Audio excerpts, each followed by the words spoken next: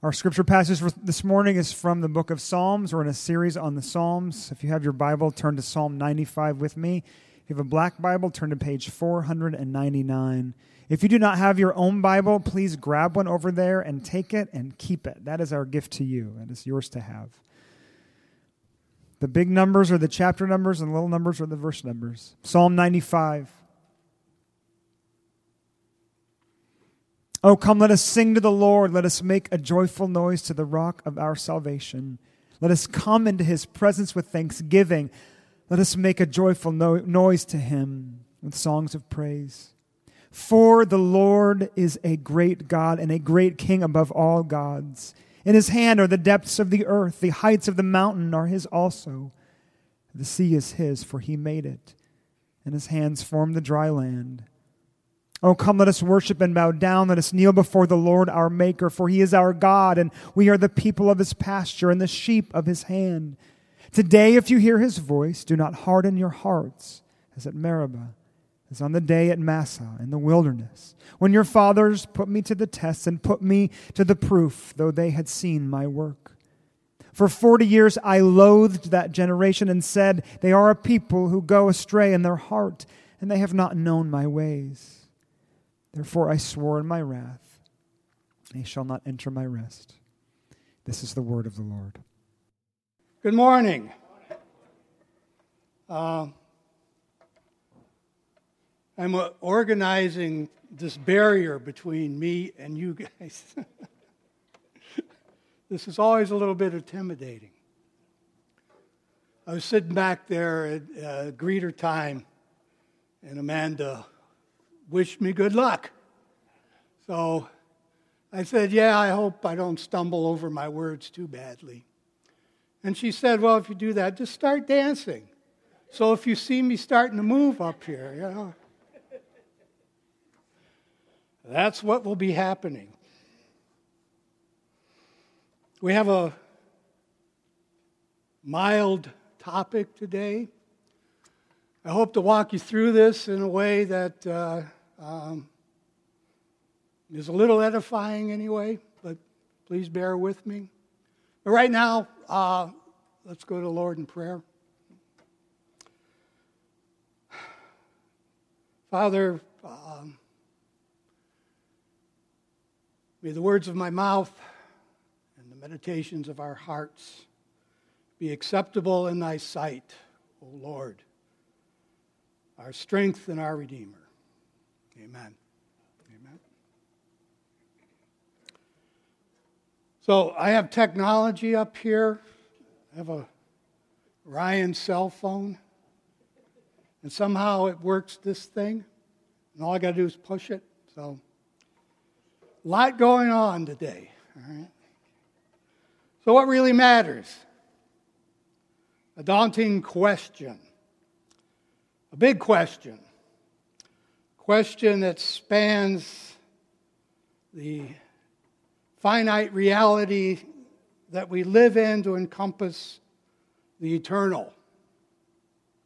A question I rather arrogantly set out to answer when I took on saying something about Psalm 95 a few months ago.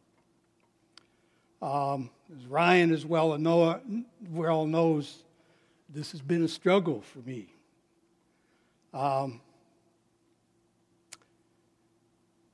really does matter in life?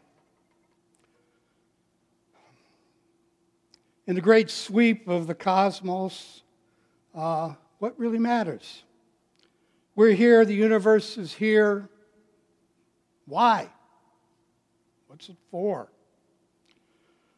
What are we doing day to day, week to week, month to month, year to year?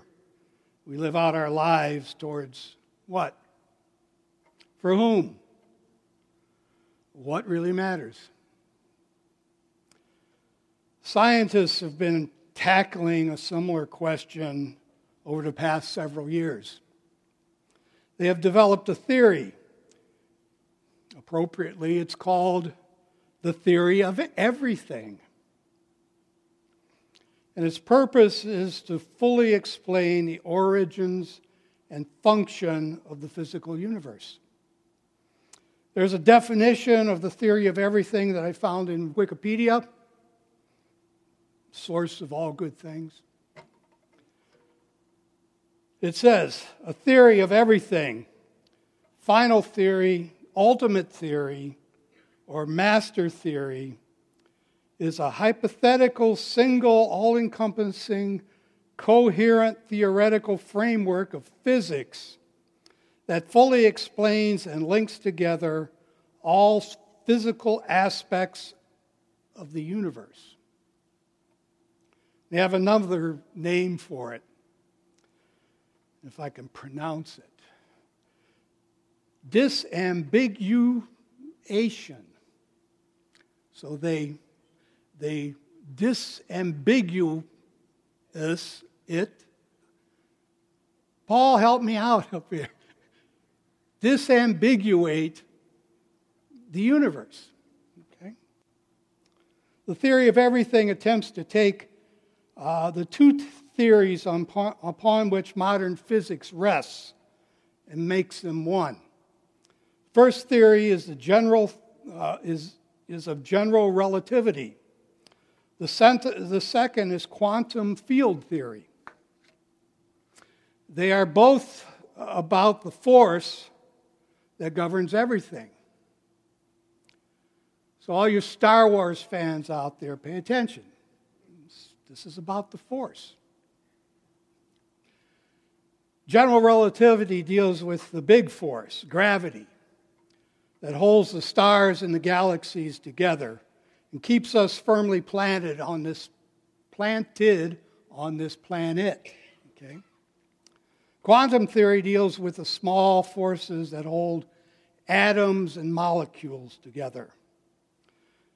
Together, these are the forces. These forces work to make existence as we know it possible. The theory of everything is a noble endeavor. It's a good thing to try and understand how nature works, if you will. But it doesn't really matter. Life has gone on since the beginning without having any unified theory of how things work.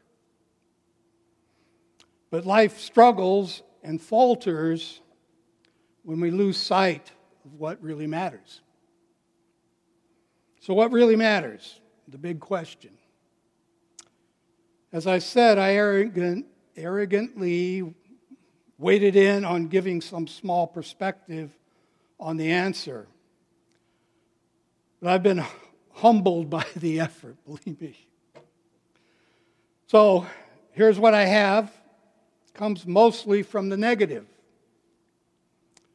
But it is a perspective, and I hope it helps in some small way to point you to what really matters. I recently... Okay. Just checking my slides here. I recently had a rather graphic reminder of the lack of permanence to the things of this world. My wife, Lori, called me in mid-June and said she had been watching the news and saw a piece covering the implosion of the Bud Company plant at Charlevoix and Connor Avenues in Detroit. She knew this was significant to me because in 1978, that is where I began my career as an engineer. I had worked in the automotive industry since my junior year in high school, running prints and errands and occasionally doing a little drafting for this company that made automated welding equipment for car body assemblies. Okay. That was 1964. The automotive industry then was Ford, General Motors, and Chrysler, with American Motors in the background always just holding on. In the time between 1964 and 1978, although there was much upheaval in the world and at a national level in America, day-to-day life seemed to my young eyes fairly stable. Jobs were plentiful, and for anyone willing to work, advancement was not hard. I'm going to stop looking up. I'm going to lose my place again. It's not hard. I was never out of work in those days, sometimes jumping jobs for a quarter an hour raise. A good, stable living came easy. You could buy a home in a good neighborhood, have 2 cars in the garage, take vacations, and maybe save a little money on about $20,000 a year. Although saving money wasn't really necessary. Because if you worked in the automotive industry, most likely you had a pension to go along with your Social Security to support you in your retirement years. In the early 70s, I remember paying off my Social Security obligation for the year in April. So it was like getting a 5% raise for 2/3 of the year. If you all know what's going on with Social Security these days, you'll understand that's very unusual. Of course, there's a lot more going on in those years. I got drafted into the Army. I went to Vietnam. I came back and started college, where I met my bride-to-be, now of 46 years, tomorrow. Okay. We got married. We had kids. We bought our first home as I worked as a designer in the automotive industry. I went to school at night to get my engineering degree. So in 1978, at 31 years of age, I finally had a piece of paper in my hand that said I was an engineer. And I walked into the door of the Budd Company plant on Charlevoix and Connor to work as an engineer in the automotive industry. And that's a picture of the plant from about that time. 5,000 people worked there. So all the cars parked around. I was the first person in my family to get a college degree. So for the next 32 years, that's what I did. In a lot of ways, who I was, an engineer in the automotive industry. At least that's what I did with well over half of my waking time. My experience with the Charlevoix and Connor plant was brief. Only a couple of years as the Budd's engineering group moved to the northern suburbs of Detroit near Pontiac. In truth, I was happy to see the last of it. It was a creepy place. 2.2 million square feet of feverish activity and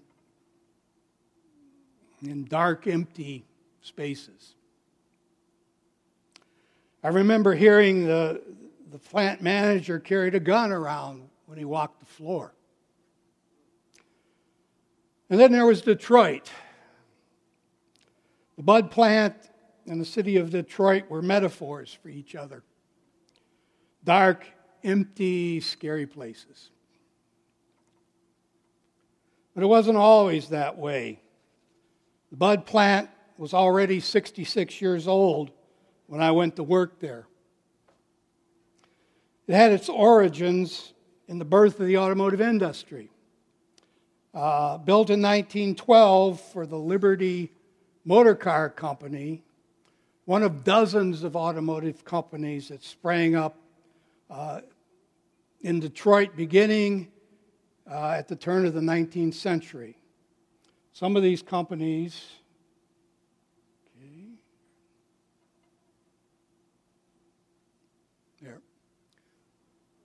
some of these companies you may know.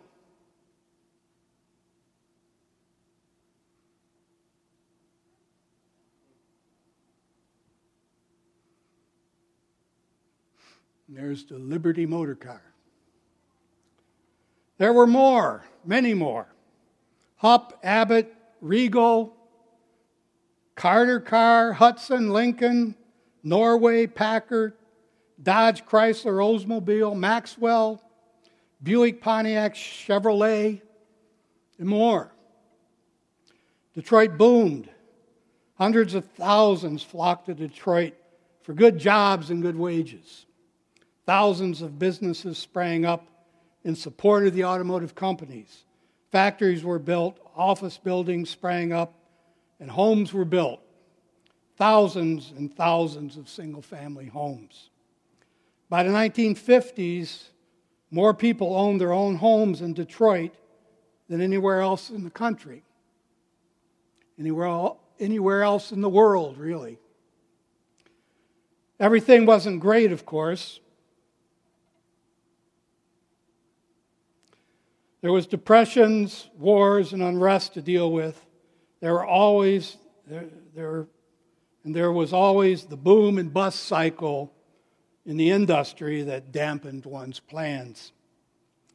1953, Charles Wilson, the president of GM, during a congressional confirmation hearing for his appointment as Secretary of Defense, famously said that as General Motors goes, so goes the nation. Which was true in a sense. GM owned over 50% of the automotive market in that time. But it would have been more true to say that the automotive industry, or as the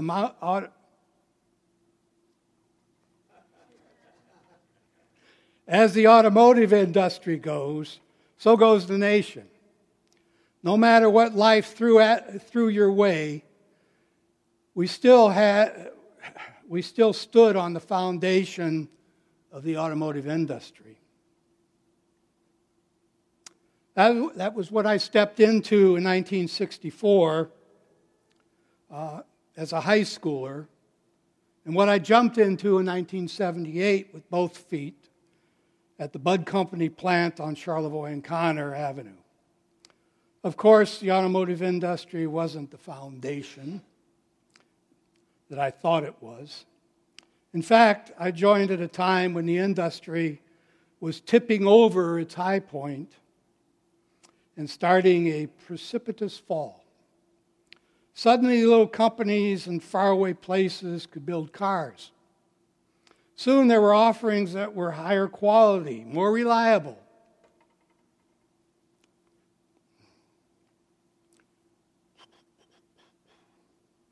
Did it again. Cheaper, all right, than the American Big Three, GM, Ford, and Chrysler. Technology was cutting into the systems and methods of car design and manufacture. Companies burdened with old ways of doing things and bloated cost weren't nimble enough to keep up. Foundationally, they were coming apart.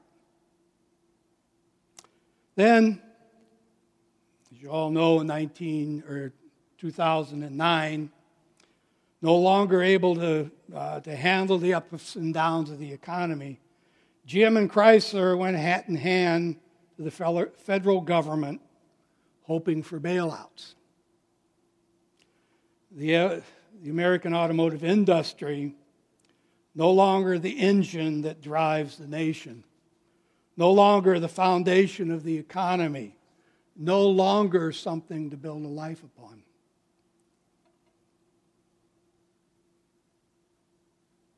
One more time. There goes the Bud Charlevoix plant.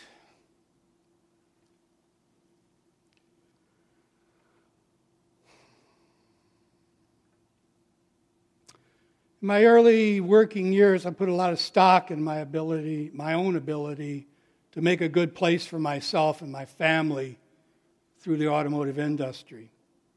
To me, it had always been there and certainly seemed to me to be a permanent thing.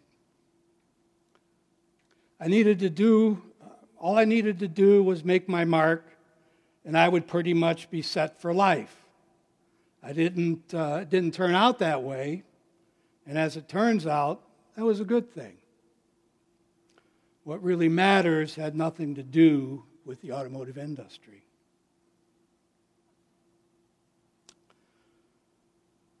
So what really matters? I use on occasion the English Standard Version, the ESV study Bible, for my daily readings and prep for my life group.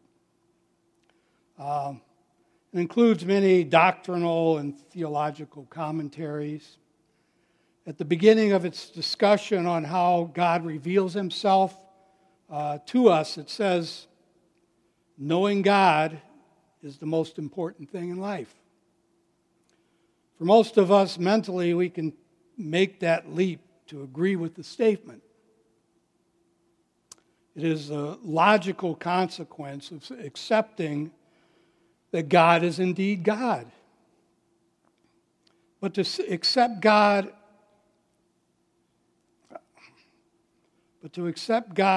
as the most important thing in my life, at the heart level, requires displacing myself from that role. Is it not true that we all consider ourselves the most important thing in our lives? At least most of the time. But even when we put someone or something ahead of ourselves, we do it because we think that it will do us the most good. Anyway, we didn't invent self-centeredness. It was a common problem for mankind since the fall.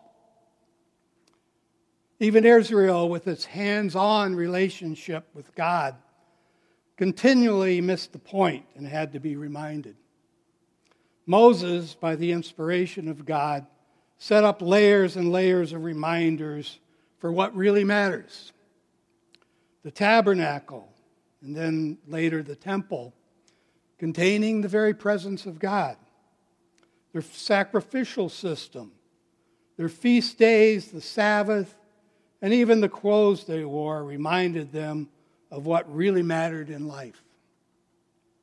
To a great extent, reminder was the purpose of the Old Testament scripture. This is God. This is you. This is how the relationship works. Stop doing that. Don't break that relationship. Do this. Be restored. Over and over again. The pattern repeats itself. Israel obedient. Israel disobedient. God rings Israel's bell. Israel's obedient again. So the cycle went. Psalm 59 fits the role of reminder. Let's go through it and see what you think. Okay? But first, I need to engage you in this discussion. Okay? Been bothered by something and need your take on how to solve the problem. There's a group of psalms in the book of Psalms that is called Songs of Ascent, or Ascents. All right? There are 15 of them. They begin with Psalm 120 and end with Psalm 134. One interpretation of their purpose is that they were sung by people who were, as they ascended to Jerusalem. Jerusalem's on a high hill, and to go to the temple. Now here's the problem.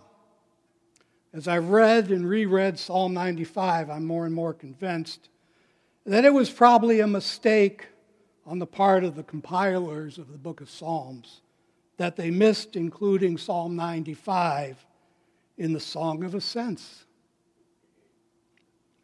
Does anyone know where I'm going with this? Does anybody know who I go to make a change in the Bible? Any? Here's an example.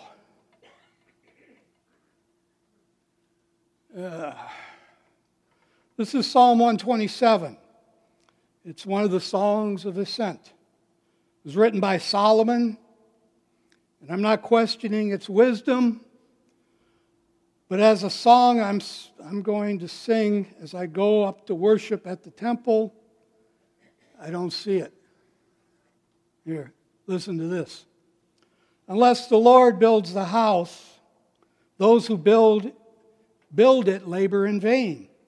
Unless the Lord watches over the city, the watchman stays awake in vain. It is in vain that you rise up early and go late to rest, eating the bread of anxious toil. For he gives to his beloved sleep. Behold, children are a heritage from God. The fruit of the womb a reward. Like arrows in the hands of a warrior are the children of one's youth. Blessed is the man who fills his quiver with them. He shall not be put to shame when he speaks with his enemies in the gate. It's pretty good, huh? First, God's rest, loads of arrows in your quiver, and you will get over your enemies in the gate. Wonderful psalm. Great stuff. But I'd give it a 3 as a song of ascent. Humor. Right. But look at Psalm 95. Everything you could want in a song of ascent. Everything you need to prepare to come into the presence of the Lord in remembrance and worship is in Psalm 95. I'd give it a 10 as a song of ascents. Why? Well, let's take it apart and look. By the way, I'm using the Good News translation for these verses.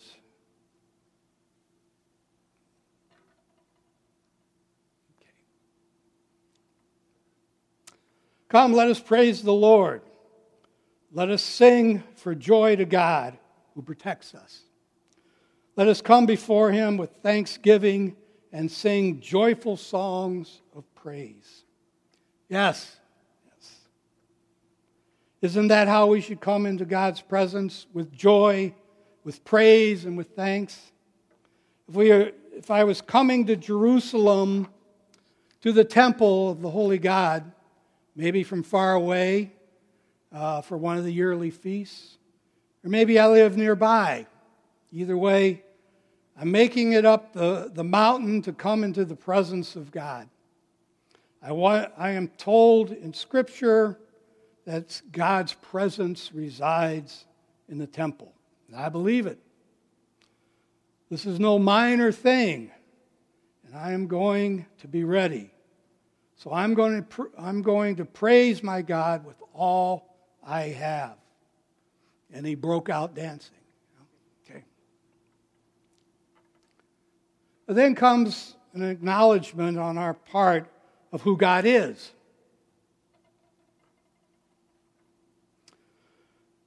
For the Lord is a mighty God, a mighty king over all the gods. He rules over the whole earth, from the deepest caves to the highest hills. He rules over the sea, which he made, and the land also, which he himself formed. Our God is a King of kings and Lord of lords. He is a creator God who spoke. Get that. Just spoke. And all things came into being. Smallest particle of matter to the biggest galaxy, billions and billions of light years away. Not only did he speak everything into existence, his hand guides the minutest movement in its every thought and orchestrating all to his plan and purpose.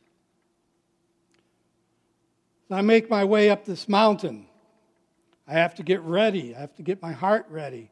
I have to prepare myself to come into the presence of Him who is my all in all. But wait. As good as it is to come into the presence of Him who is everything with singing and praise, He's not just God. He's our God.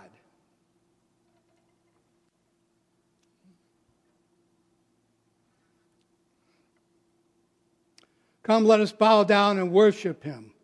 Let us kneel before the Lord, our Maker. He is our God.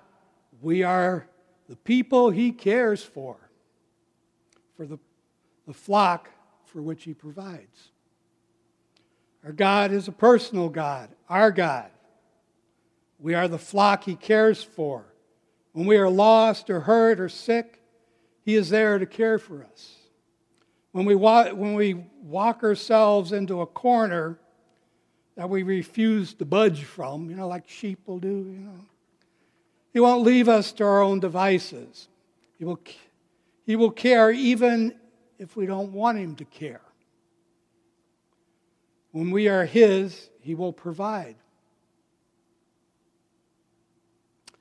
Wow. I'm going to make a joyful noise before the mighty God who cares for me. I am nearly running up the hill. I can't wait to get into His presence. My God, You are great. But wait, I hear something. What is He saying? What do I need to remember? Listen today to what He says. Don't be stubborn as your ancestors were at Meribah, as they were that day in the desert of Massah.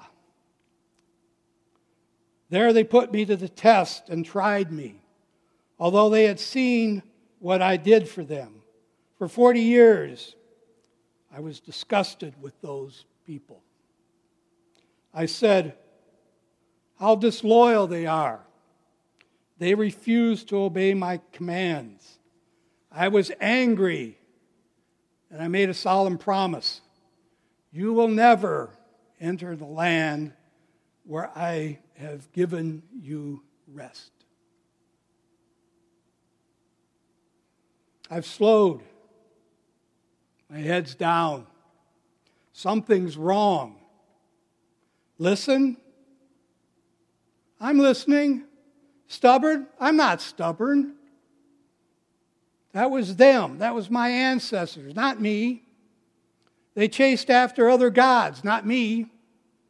They wouldn't listen. They wouldn't trust the Lord, that the Lord would provide. Moses was the one who struck the rock.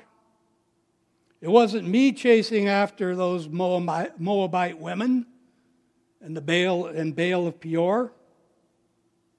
After all God did for them and showed them in those days and months leading up to the spies' report in the wilderness of Paran, they refused to enter the land, not me. I would have stood with Joshua and Caleb and given a good report to the people. I'm not disloyal. I don't refuse your commands.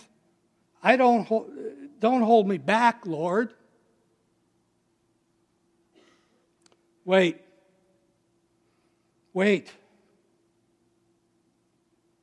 Am I any different than my forefathers? In my heart, am I not more fearful of the world than I am of the Lord? Don't the cares of the day engross me more than my God? Water, Lord, meat, Lord, give me victory over my enemies, Lord. But I like gold. Silver is nice. Isn't there a way to serve God and mammon too? No, wait. I have it wrong. It's my heart, Lord. I can't get it right. all my efforts and good intentions missed the mark. I'm a sinner, Lord. Help me. Wait, where am I? Is this the gate to the temple? I'm here. The journey's over. Lord, may I come in?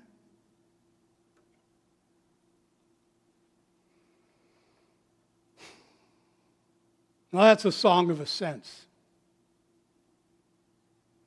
Don't you think?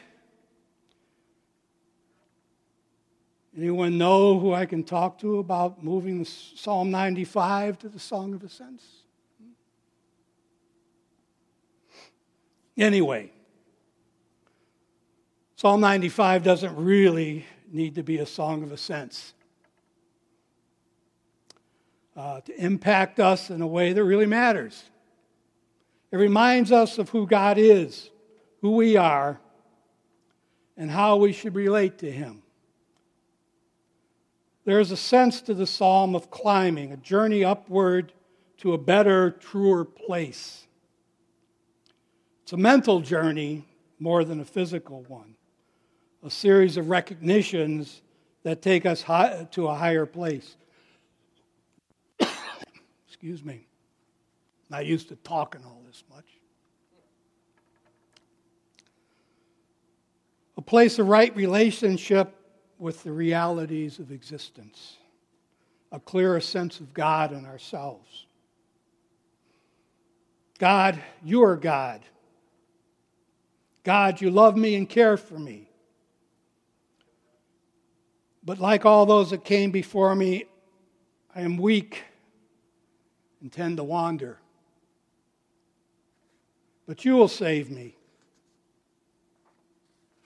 And on that day, when I come into your presence in joyful song and praise.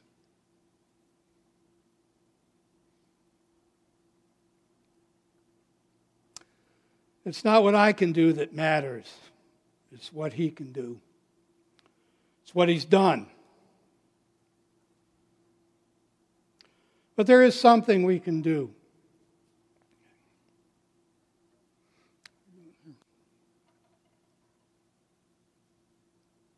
Oop, too soon. Oh well. I've had this song knocking around in my head for weeks now. You guys probably know what I'm talking about since I got ahead of myself. It's one of those songs that you find yourself singing to yourself without really knowing you're singing it.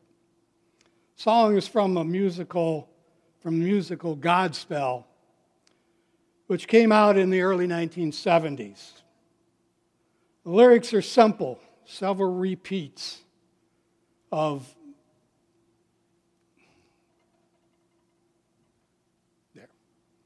day by day, day by day.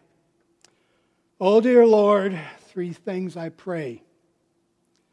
To see Thee more clearly, to love Thee more dearly, to follow Thee more nearly, day by day.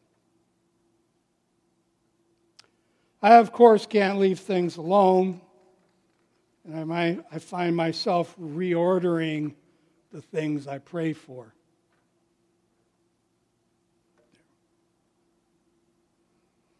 So it's day by day, day by day. Oh, dear Lord, three things I pray. To see Thee more clearly, to follow Thee more nearly, to love Thee more dearly, day by day.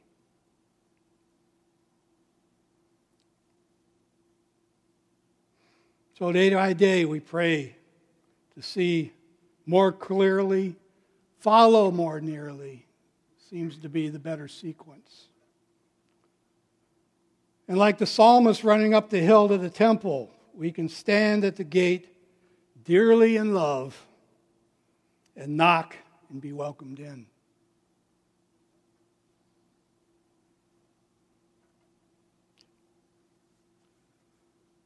To wrap this up, You guys probably know every week Ryan sends out an email to the congregation called This Week at Grace Point. In it, he gives a brief review of the Sunday sermon and provides a few links to articles and posts about particular Christian, with a particular Christian relevance.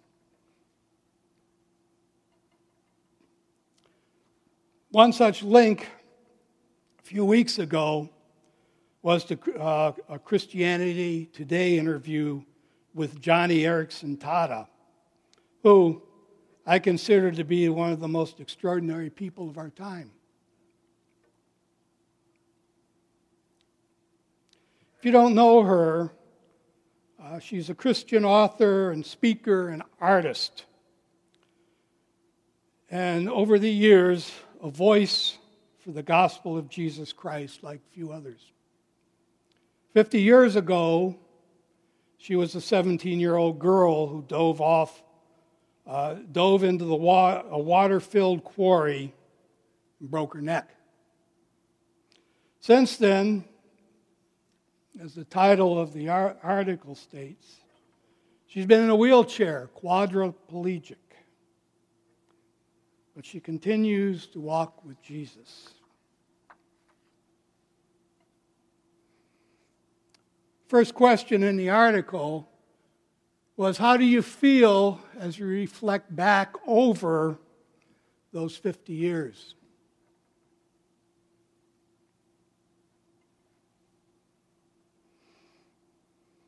And this is what she said. I'll give you a second with it.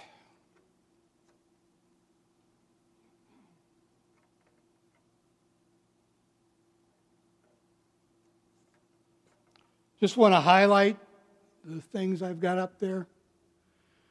He said, I'm amazed that the last 50 years feel like only a little while. Maybe God does that when we finally do love Jesus more, when we finally do follow him more closely. And then at the bottom there, I look back over 50 years, or as I look back over 50 years, I just see God at work. So what really matters? Does having a theory of everything, knowing how everything in the universe works, does that matter? It's nice to know, but it doesn't rise to the level of what really matters. The theory of everything is limited to everything finite. What really matters reaches into the eternal. So what really matters? God matters. Our relationship to God matters. God's work through Jesus Christ matters, because without that, there would be no relationship with God. And our relationship with God is what defines our eternity. That's what matters. Thank you.